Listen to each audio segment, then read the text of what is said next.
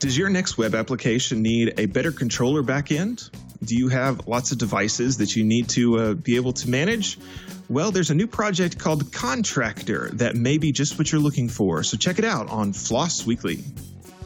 FLOSS Weekly is brought to you from LastPass Studios. Stay in control when it comes to your company's access points and authentication. LastPass makes enterprise-level security simple for your remote workforce. Check out lastpass.com/twit to learn more.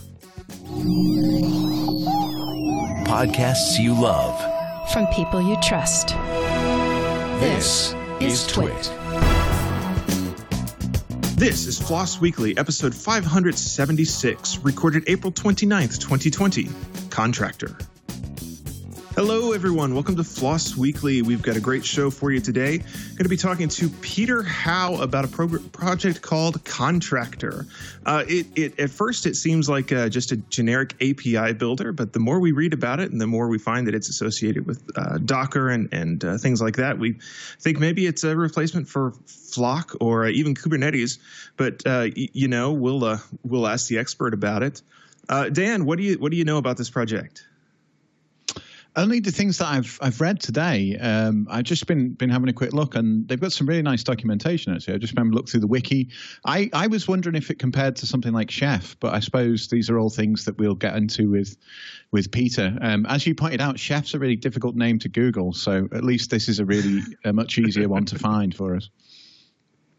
Yes, I came across some advice a while ago when I was working on naming a project, and someone says, whatever you're thinking about naming your project, go to Google, type that in, and look at the results.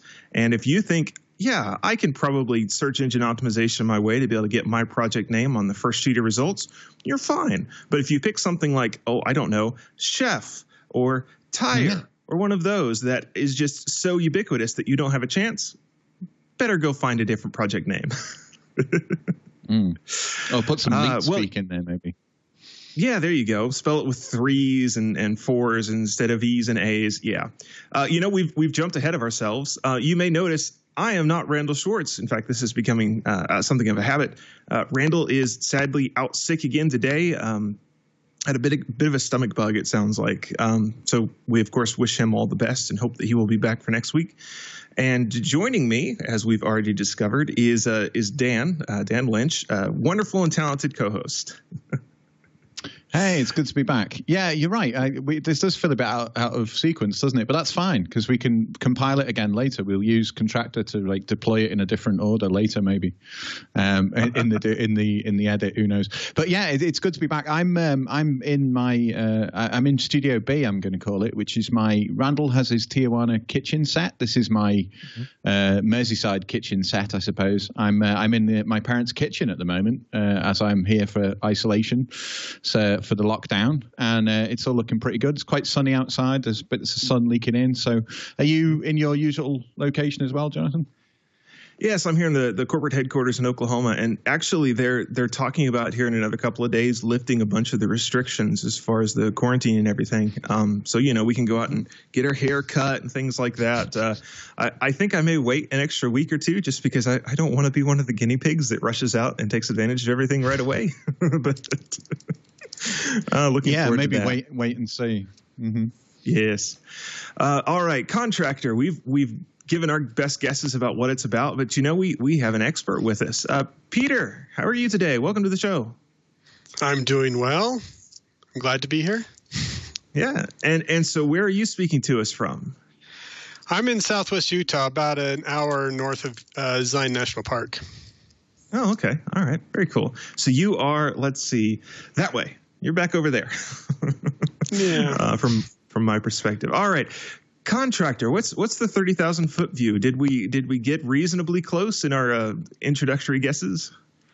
Well, I can say it's been a bit entertaining, all the guesses, what it does over the last month. So close. Big picture, the goal of Contractor was to simplify the operations. Every time we get a new technology like Docker or Kubernetes or whatnot, we have yet another tool stack to do yet another thing for yet another group of people. And you look at some of these organizations and they're just little teams all over the place with their own automation tools, doing their own little thing, and they're part of the stack. So Contractor was kind of a a bid to try and replace all that with a single pane of glass for everything. I'm reminded by the old joke that boy, nobody is. Let's see, how does it go? There are 6 competing standards, and we can't get everyone on the same board. We should make our own standard. Here's the 7th. Yeah, just like XKCD said. Yeah. Yes, it was an XKCD comic. So what sets Contractor apart from the other solutions that are out there? So a lot of the solutions try to genericize every single technology into something generic, so that they can make it work. Contractor allows each of those separate technologies to be what they are, and you can take advantage of all the advantages, all the different platforms. Like I have an example, like a load balancer. Say you want to deploy a load balancer. Well, are you going to do it on a bare metal, in a VM, in AWS, an appliance? So all those different things have their own advantages and disadvantages in technology. So the goal with Contractor is you would make a blueprint. That's what Contractor calls the plan you use to make something, a blueprint that could span all those. So the blueprint would say, hey, if I'm on bare metal, pixie boot it, install an OS, install Nginx and configure it. If it's a VM, you could do the same, or you could deploy a pre-built image.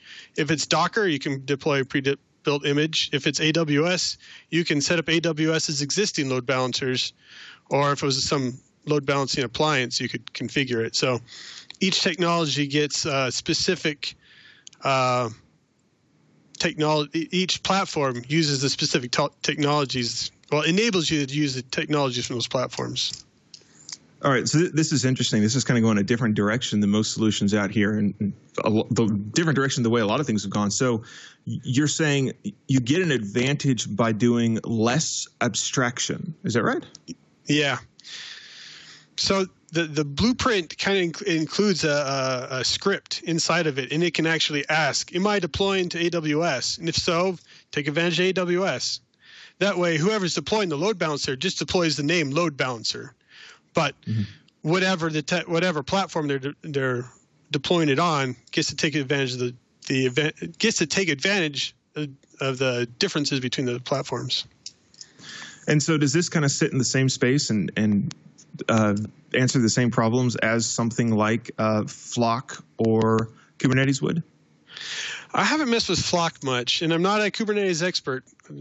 Preface that, but I don't see this as much as a competitor to Kubernetes as more of a allow Kubernetes to do Docker and containers instead of trying to, well, we like Kubernetes and now let's make it do the hardware and do this and do that, all the stuff that Kubernetes wasn't really intended to do. So you could use Contractor to stand up your bare metal, install your hypervisor, whatever it is, and then install Kubernetes on that. And then you can have lots of little Kubernetes.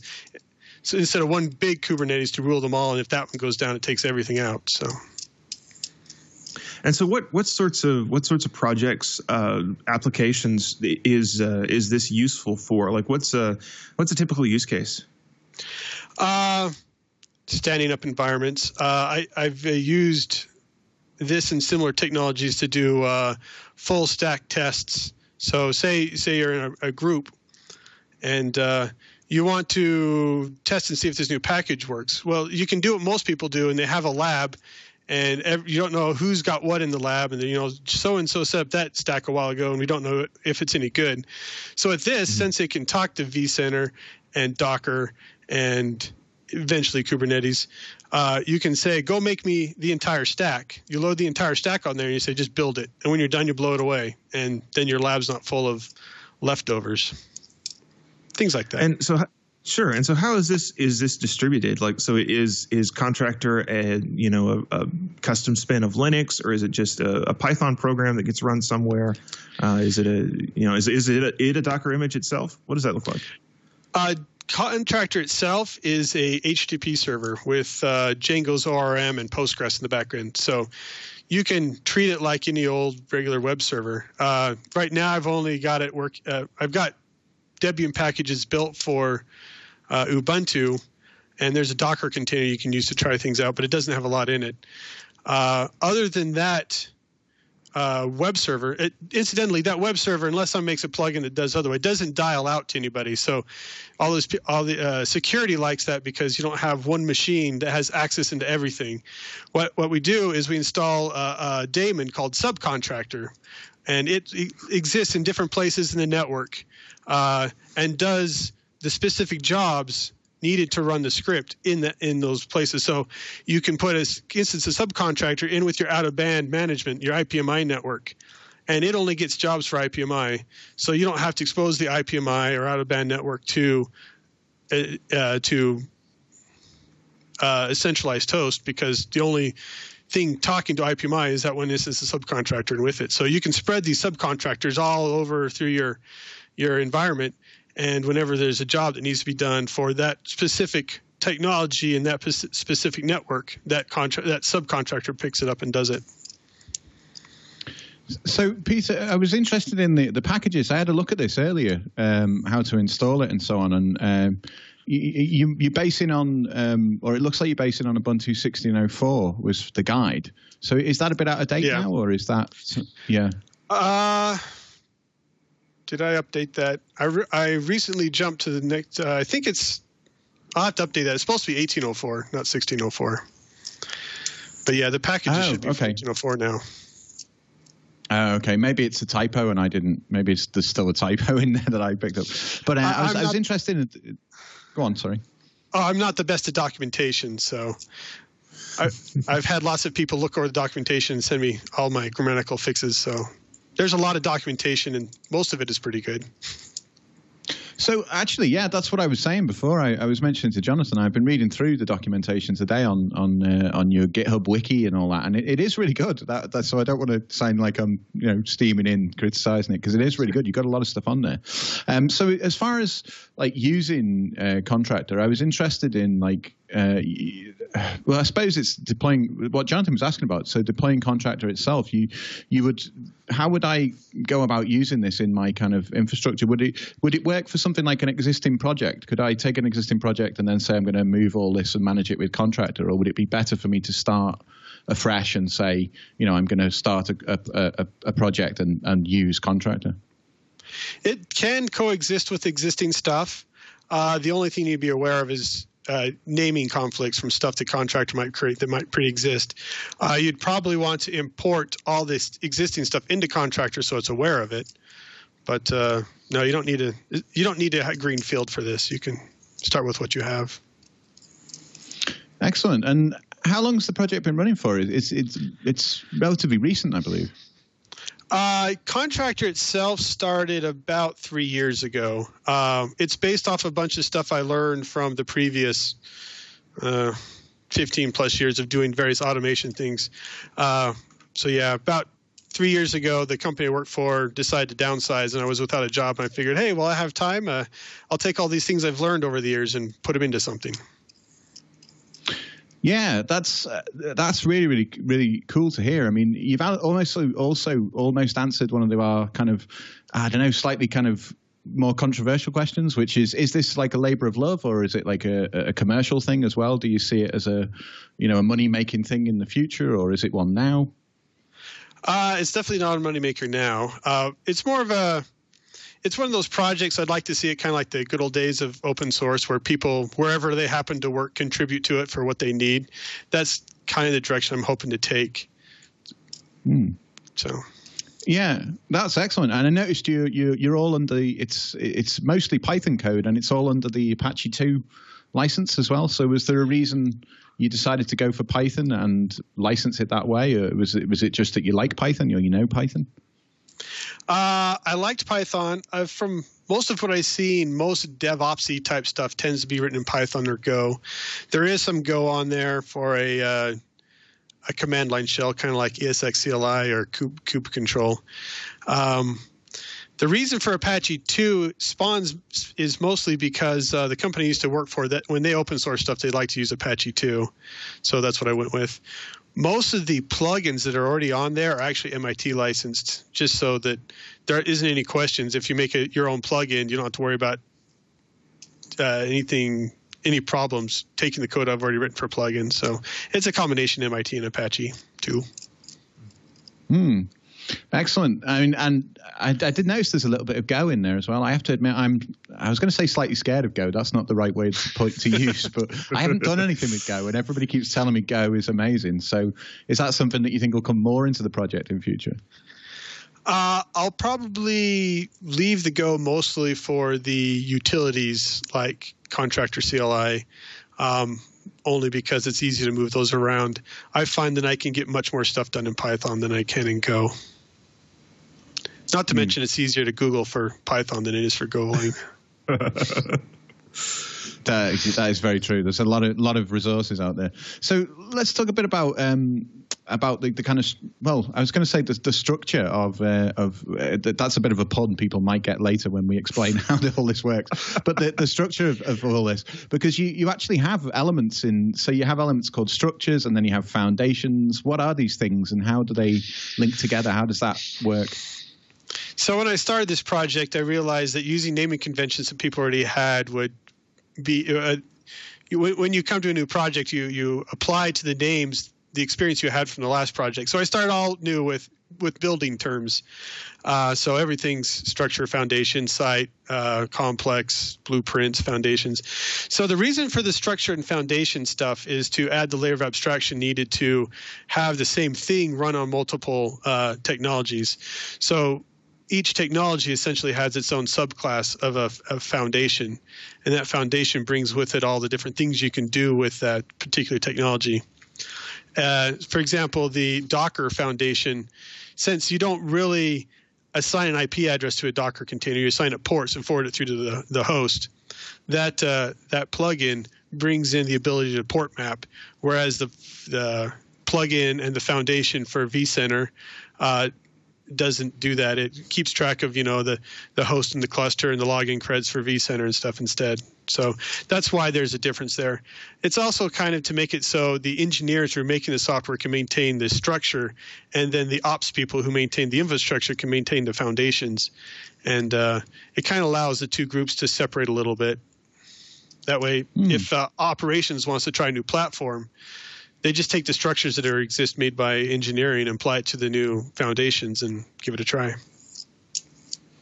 That's really cool, having that kind of mental split or delineation between like the ops stuff and the development stuff. I really like that. So I have to give credit to Jonathan here, because he's just sneaked me a great question in the chat there, which is, do you have a construction background? How come you ended up using construction as the metaphor, if you like?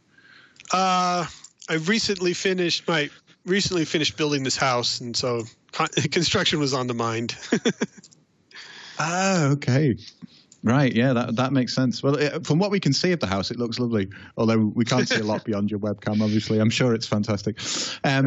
Yeah, so you've got some other things in there. I was reading through the documentation. So you have this idea that you have structures and foundations and so on, and so you have like a site. You'll have like what you would call it. I like that the word site, I've just realized, works in a construction sense as well. I didn't think of that before. But you've got like sites, like websites and construction sites.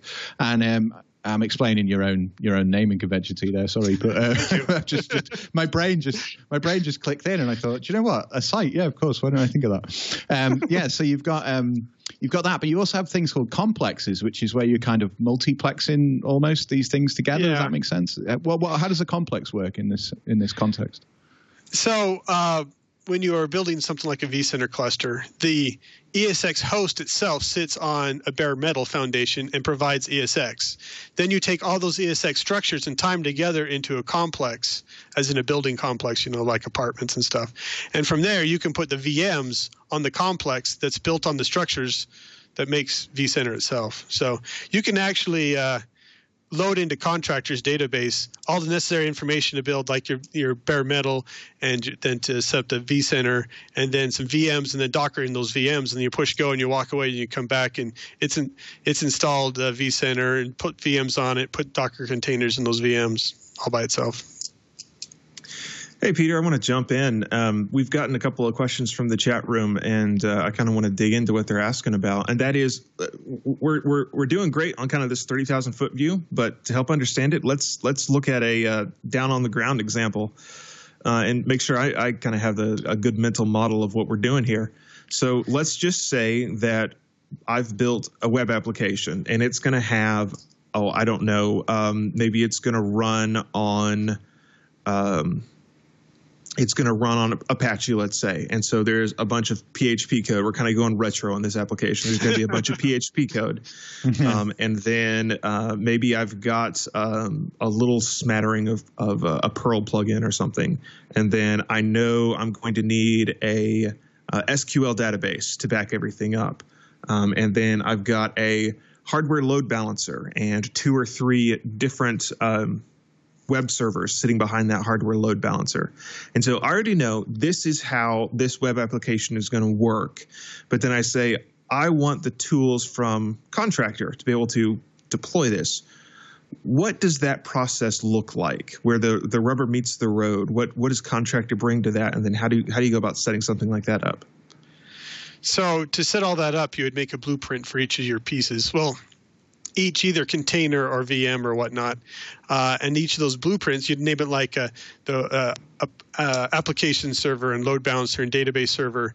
And then the database server one, for example, would say, hey, I need to install Ubuntu 1804.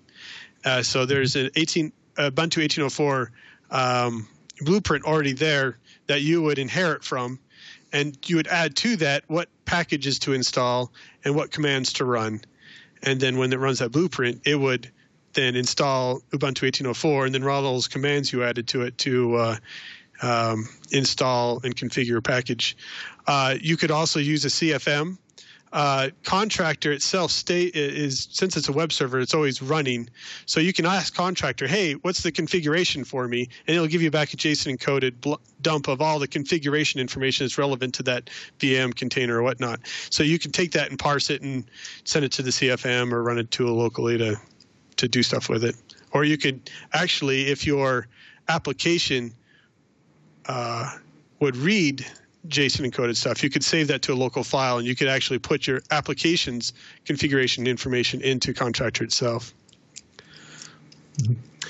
All right. So to kind of extend our little example here, let's say, oh no, my web application just ended up on the front page of /.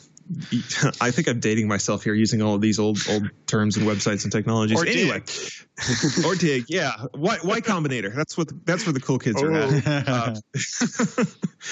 My web application ended up on towards the top of one of these different lists, and suddenly my server cluster is just getting hammered. Does Contractor help spin up more resources? How does it make that process easy? So Contractor itself doesn't do any orchestration. It's simplifying the life of an orchestrator. I've actually started an orchestration project, but it's not ready to talk about. So if you had something that was watching your application and said, "Oh no, we need more resources," it could shove the request for more resources into Contractor, and it would build it out for you. Okay, so it can. Now I'm trying to think about how this would work. So would Contractor be able to, given a request, in this case, say, hey, I need you to go grab 3 more VMs on this machine and build out 3 more web front ends, back ends behind the load balancer, and then go reconfigure the load balancer to add them to the pool. Is that something that's in scope? Yeah. So you would there's a HTTP interface. You could use curl, or I've written a few libraries. Just add new structures and foundations to the VM cluster. Contractor would then spin those up. You could also make a utility script. So that then you run that utility script on your load balancer and tell the load balancer to reconfigure itself.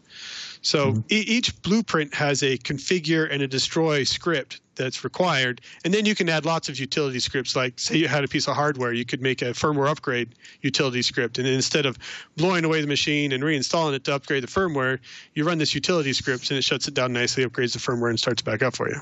So.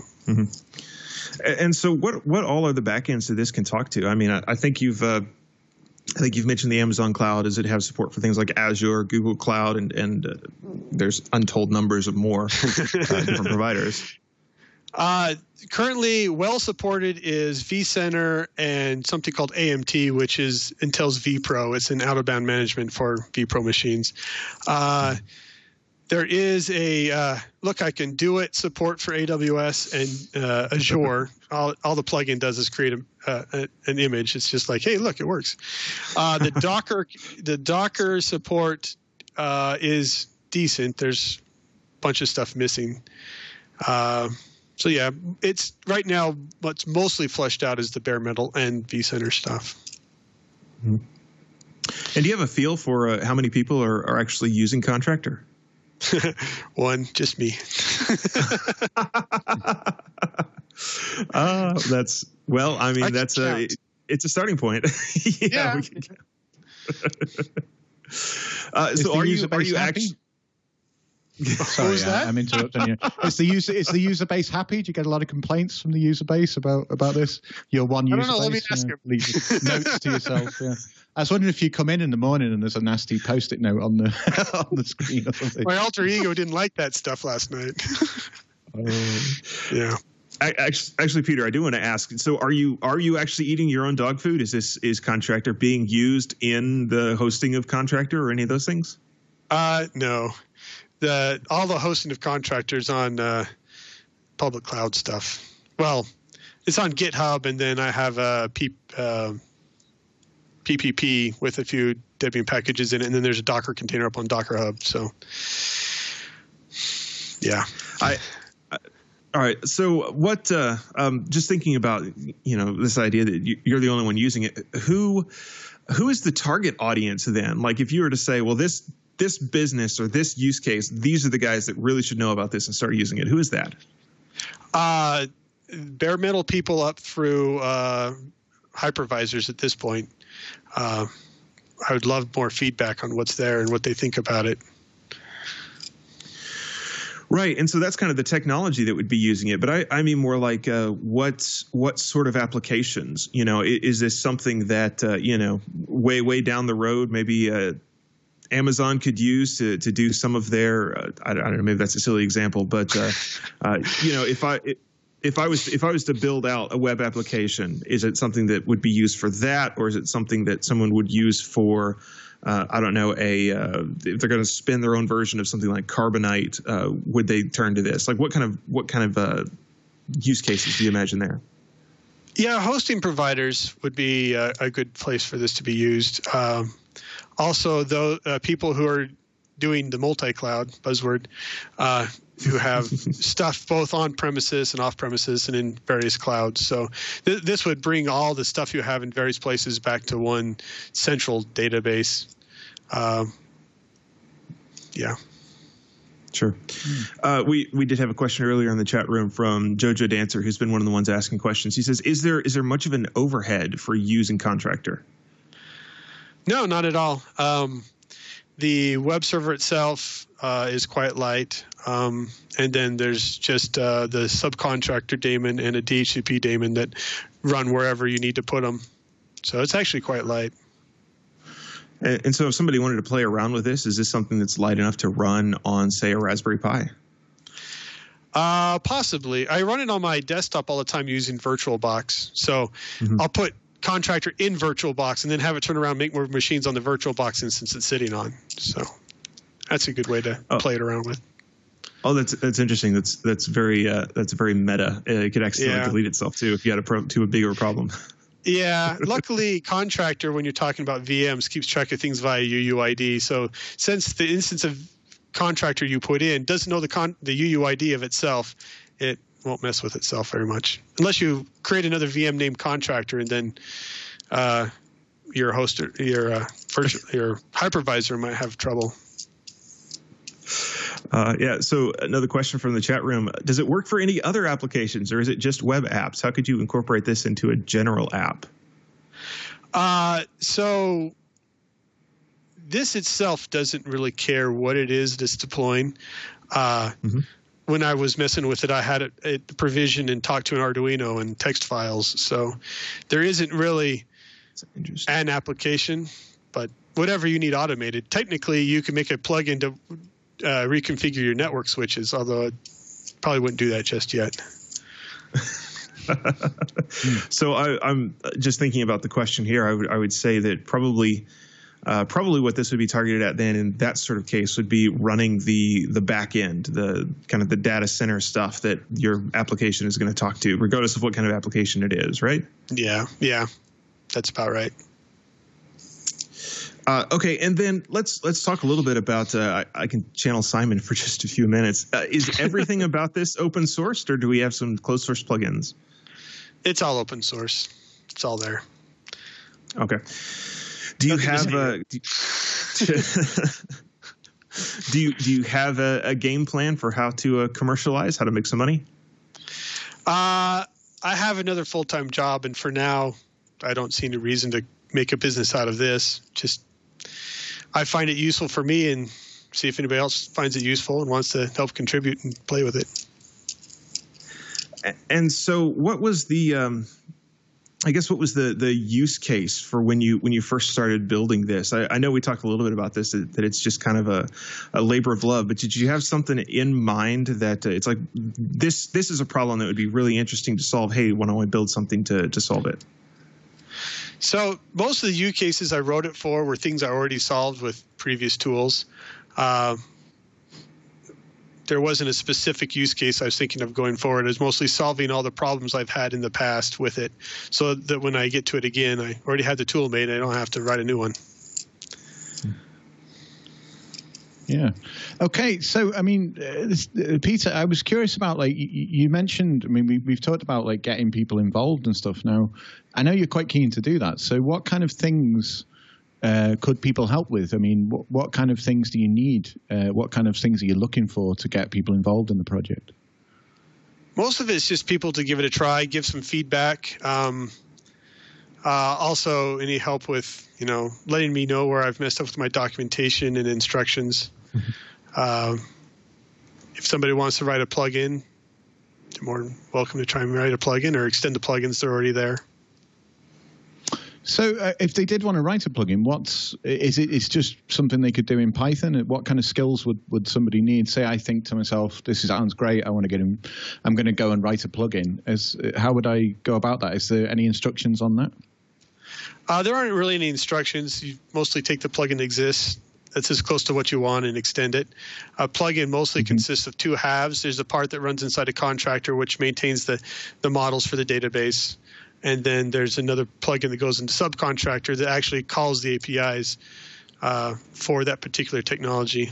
So your Python in Subcontractor would be doing things like talking to IPMyTool or vCenter, and then your plugin inside a Contractor itself is mostly a Django ORM file, a models file, and some code to bundle up and send out the information needed by Subcontractor. Most of the plugins are not very complicated. So there's some Django involved in this as well. I didn't realize that. That sounds interesting. Yeah, I'm just using Django's ORM. The tool prior to this one that did some of the similar things used Django, and I've liked the ORM, so I just kept the ORM and put it on the new one. Yeah, I do love the Django ORM. I've got to be honest. The object relational mapper, for anybody who wants to look that up, it is very cool. So we've got a quick question from Andromedan. I hope I've said that right. The Andromedan, sorry, not just Andromedan, who says, "Is this akin to Nomad (brackets HashiCorp) or Kubernetes?" We kind of asked about Kubernetes already. I'm not familiar with Nomad. I know about Terraform, and Terraform does do some of the things as Contractor. I've had trouble with Terraform in the past, with people, committing to one central file and things getting out of sync. And so Contractor solves that by just having a centralized database, everybody puts their stuff into. That in Terraform is one of those tools that has to genericize things to a point where it's just like, make it and turn it on and off, and that's all Terraform lets you do. Oh, okay. Hopefully that covers the question, the Andromedan. I'm sure they'll let us know.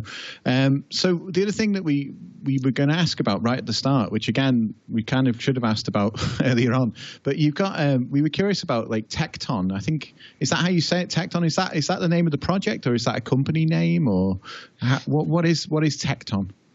That's the name of the project. Tekton is Greek for builder or craftsman, artisan. So when I was looking for names to make it Googleable, I found that, and unfortunately Tecton.com wasn't available, so I got it with the 3. So just pretend like the 3 is an E, and it works. That's excellent. So I never knew that. I'm learning stuff here. So this is Greek. Yeah. Is there anything else? Does Tecton do anything else, or is it just Contractor that you're working on? Inside that repo, there's a set of Pixie Boot images that you can use with Contractor. One of them is actually used for Contractor when it's discovering new hardware. You can tell to Pixie Boot that up, and it'll register with Contractor, make sure it's the right hardware. There's also a project in there called Architect. That's the one I'm working on as the orchestration above Contractor. Architects make the plans, Contractor builds them. So I figured that worked. I think that's most of it. There's the Go, the CLI written in Go, and some documentation. There might be some other random stuff in there, but that's most of it. Excellent. So you mentioned the CLI. Is there a dashboard as well? You're running a web service, so I'm assuming there's like a web dashboard. How would I interact with Contractor? Is it just through the CLI, or can I do it, by clicking things and I don't know, doing stuff like that? There is a React-based web front end UI. It is mostly read-only, so you can see what's going on, but you can't really add things from there. I'm not the best at UI, so don't judge me ahead of time. I'm a back-end guy, not a front-end guy. What can I say? But yeah, most of the actual manipulation you could do via the CLI, or you can use curl. The try it stuff is actually all in curl, and then I've written some examples of how to add stuff and manipulate it with Go and Python. So curl, Python, Go, or the CLI. Excellent. So that's something that people could get involved in then. If there's anybody, watching this, listening to this, who's like a UI person who wants to get involved, that could be something that they could definitely add on for you. Yeah, definitely. It'd probably look much better than the UI that's there. Yeah. Well, I know what that's like. Don't worry. I think we all feel that one when we're used to bashing away on things, and then you say to somebody, "What do you mean? It's perfectly obvious. You just type this command, and then you scroll down 3 thingies, and you press that button, and anyone can do that." Yeah, we've all done that. To read me. Exactly. Yeah. Try to read me. Exactly. Yeah. So you mentioned that, you'd like people to try and get involved. Do you accept pull requests and stuff? Would you be happy to accept pull requests and get other things in there? Oh yes, pull requests welcome. Excellent. And it's so anybody watching, listening to this, who's interested in Contractor and wants to get involved, then the message very much is please come along and get involved. And we've got another question from the Andromedan that's popped up again. It says, does this require Linux, or can it run on other platforms such as FreeBSD, Solaris, etc.? Contractor itself shouldn't require Linux itself, since it's Python, Django, and Postgres. I haven't tried it on anything else, but I'm sure if you get the right version of Python, Django, and Postgres, it'll work. There are a few packages it requires, like TOML and Jinja, and then another library that I wrote that's required. But other than that, it should work. And if it's sorry, go on. The subcontractor daemon itself is a little more platform specific. The DHCP server does have to open a socket, so there might be some changes in there if you wanted to listen on different types of sockets.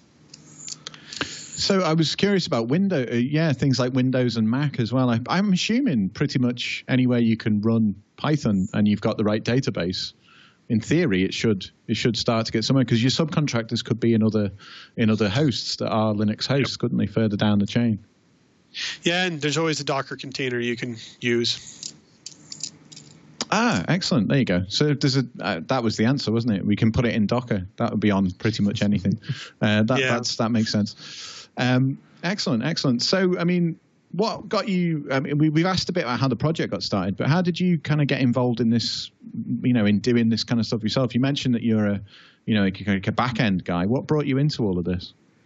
So a few jobs back, I got really lazy and didn't want to maintain my bind in Apache config files, so I wrote some PHP scripts that would generate those for me. And then in a later job, I wrote some PHP to maintain some ESX stuff. And then my most recent job, before the one I have now, was for a backup company, and I was at the time taking a bunch of tools that they had and condensing them down to fewer tools to make it easier to use. And then I ended up using this tool on a large multi-exabyte object store for a client. So that was fun.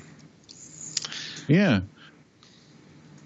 So yeah, that sounds like a multi-exabyte. That sounds like a lot of data. I mean, I'm not a data guy, I've got to be honest, but even I can understand that's a fair amount of data.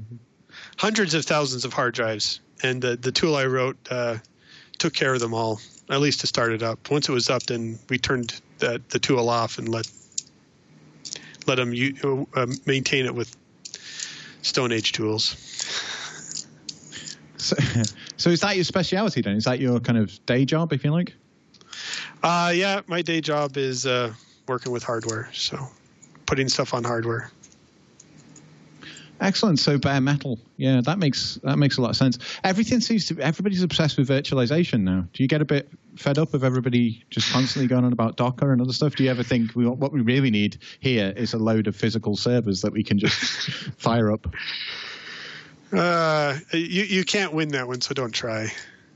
But Docker and Kubernetes have to run somewhere, so there's plenty of tools out there that kind of like, oh, you want to use Kubernetes? Well, use your script over there to get Kubernetes installed, and then we're good.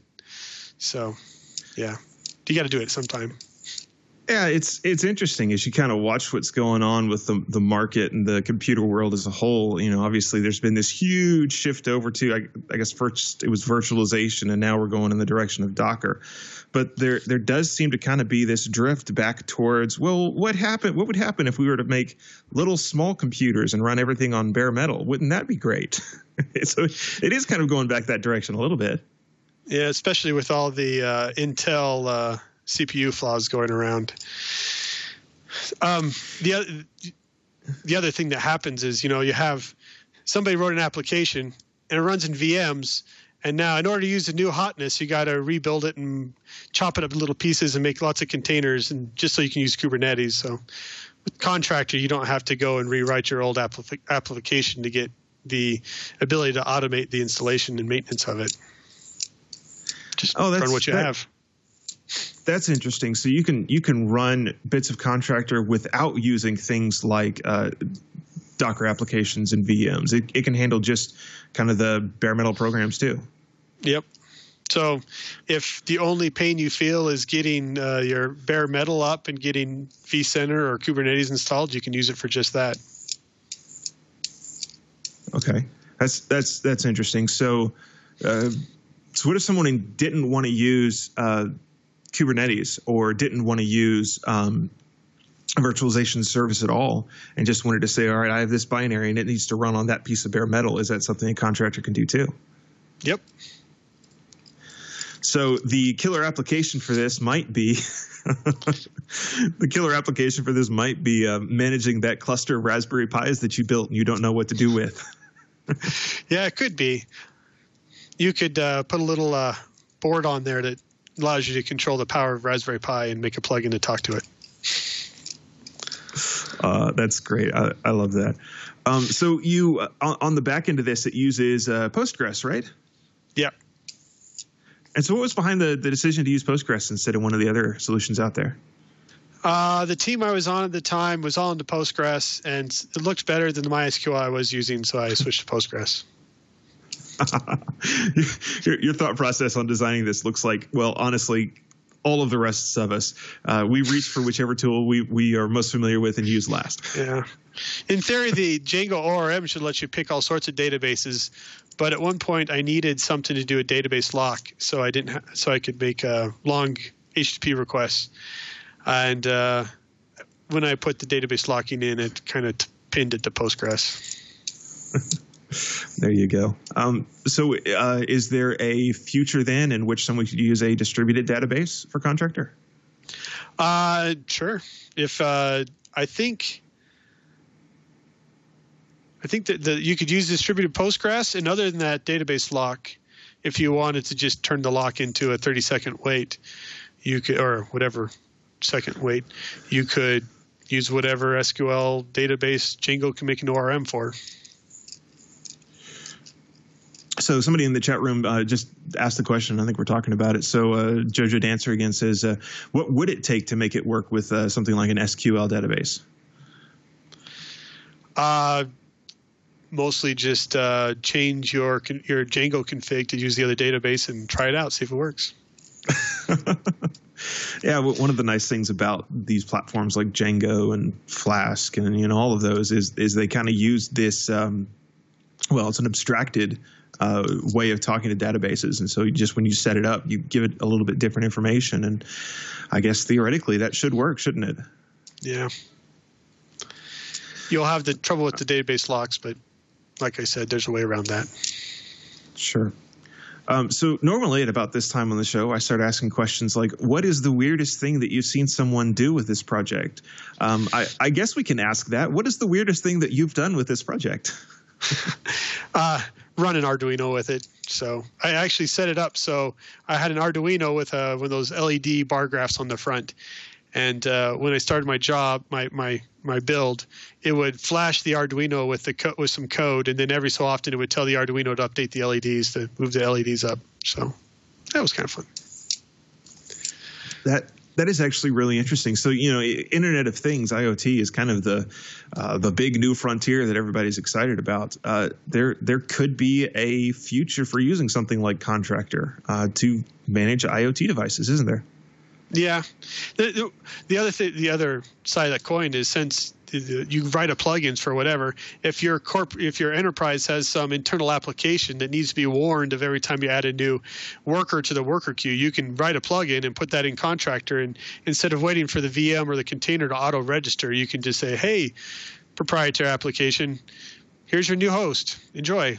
So that the script inside the blueprint is really quite versatile. You can do all sorts of stuff with it.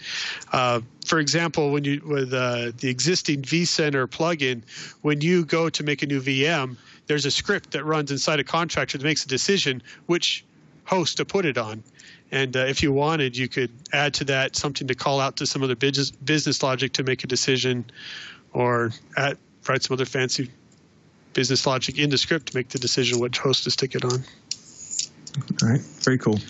And then I'm curious, what's kind of on your roadmap as you look forward on doing development? What's upcoming? What new features can we look forward to?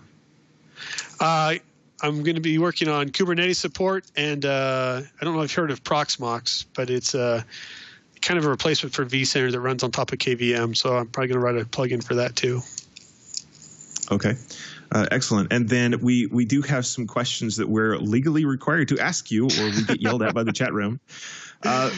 Blockchain. Sure, why not? You make a plugin for blockchain, and when your mining machine successfully grabs you some Bitcoin, you can run a special script that turns on the flashy lights and says hooray. Oh, I would think something more like using blockchain to secure your database, or to distribute your configuration files, or surely there's some way we can make it work, right? You can't do the obvious answers. That's what everybody else does. Yes. And then I do want to make sure and ask before we let you go our two very important questions. The first one is, what is your favorite scripting language? Would that be Python? Probably. Yeah, Python. Probably Python. Yeah, I wondered if that would be the case. And then the one I don't know about, what's the text editor you spend all day in? Atom and Nano. Nano, oh, really? Well, when you're SSH into something, it's kind of hard to get Atom to edit that file. And the best thing, all of the Vim I know is how to get out of it. So I started using. Some people don't even know that. Yeah. Sorry, I was going to say some people don't even know that, and because Randall's not here, I feel I can say this. Emacs is harder to get out of for me, anyway. I find how do I get out of this? Yeah, like 3 jobs ago, I decided, hey, I'll learn Emacs. And when I changed jobs, I never picked it up again. Sorry, Randall. So Randall does his little celebration whenever he gets somebody that gives the answers that he likes. And I've got to say, woohoo, 2 out of 2. If I had to give you my 2 favorite scripting languages right now, of course, this is subject to change, but my last project, I picked Python, and I've been enjoying that. And then I go to Nano for most of my editing tasks. And I think the reason that I made that decision is when I way back when I first got started doing programming, I was doing Microsoft QBasic. And Nano looks almost exactly like the Microsoft editor. And so it's just what I'm comfortable with. And I know that is the weirdest reason, but it's what feels like home to me. Well, I started with Pico, and so that moved on to Nano.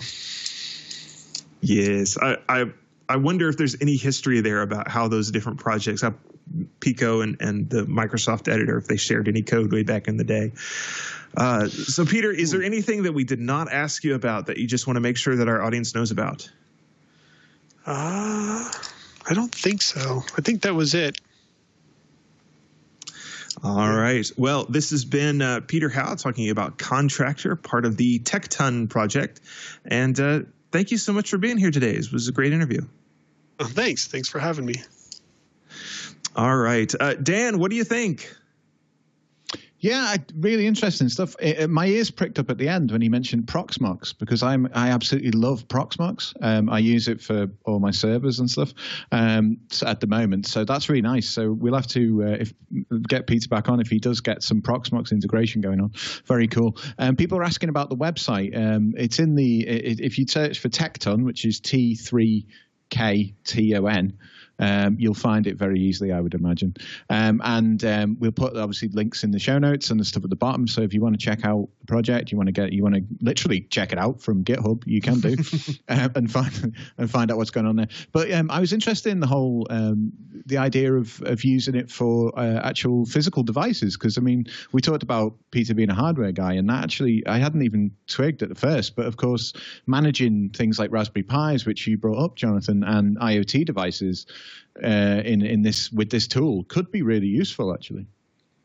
So what's really interesting about that, and of course, now that we've let him go, is when I think about this, you can Pixie boot a Raspberry Pi 3 or 4, and so I'm now really curious whether that's a thing that you could do with Contractor, whether you could use it to manage your Pixie booting of your Pis.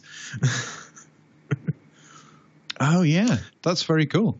That's very cool. So I mean, actually, there's lots of little things we could probably do with this. And if people, I mean, Peter's already said this, but we already said it as well. But really, you know, the idea of getting on the show, I think, is to get people to come and test out the project and see and get involved. Let's help, you know, make these things work. That's kind of, I mean, I'm going into all philosophical stuff now, but that's open source, isn't it? That's what we do. We get things, we test them, we break them, we complain a bit, we fix them, we do this sort of stuff.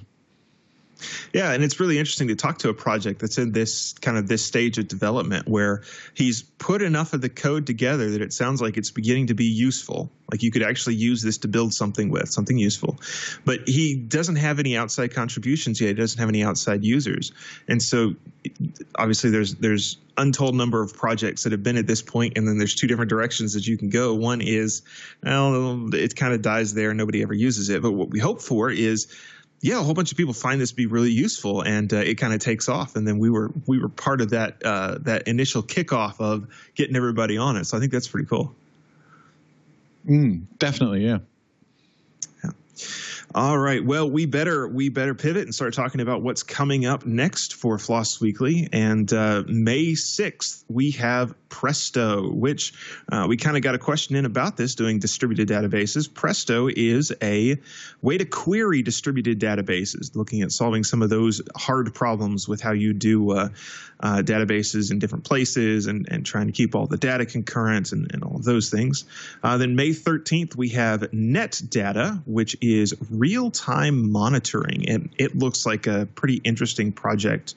They have all kinds of fun visual dashboards and things of that nature to be able to do keep track of everything. And then the week after that, on the 20th, May 20th, we have MindsDB, which is an explainable AutoML framework for developers built on top of PyTorch, which, boy, that is a mouthful full of buzzwords. I like the next line better.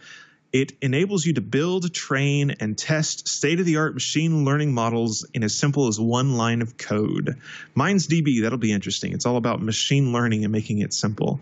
That is the only 3 projects that we have queued up for Floss Weekly. So if you have a project that you know of, or particularly if you're part of one, give Randall an email. That's merlin@stonehenge.com.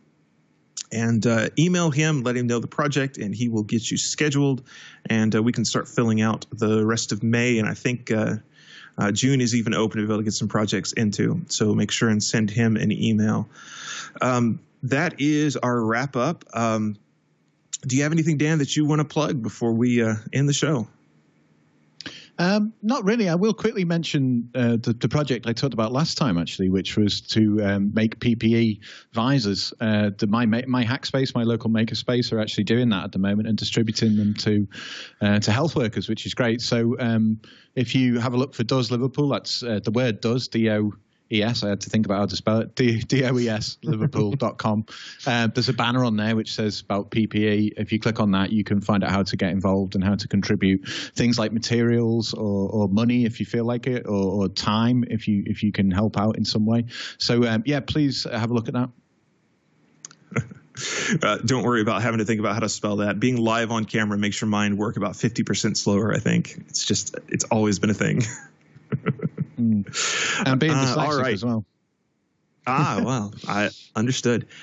So I will plug my weekly article over on Hackaday. Every Friday morning, we run the This Week in Security article. And in fact, I need to get to work on that to get this week's ready to go. But come check that out over at hackaday.com. And then it looks like I've got another one that's going to be coming in the next probably week or so about Earn It, which is a new bill working its way through U.S. Congress that has lots and lots of internet people up in arms, and hopefully we can take a more nuanced view of that and see what it's all about. So look forward to that over at hackaday.com, and then, well, I suppose we'll see you next time on Floss Weekly.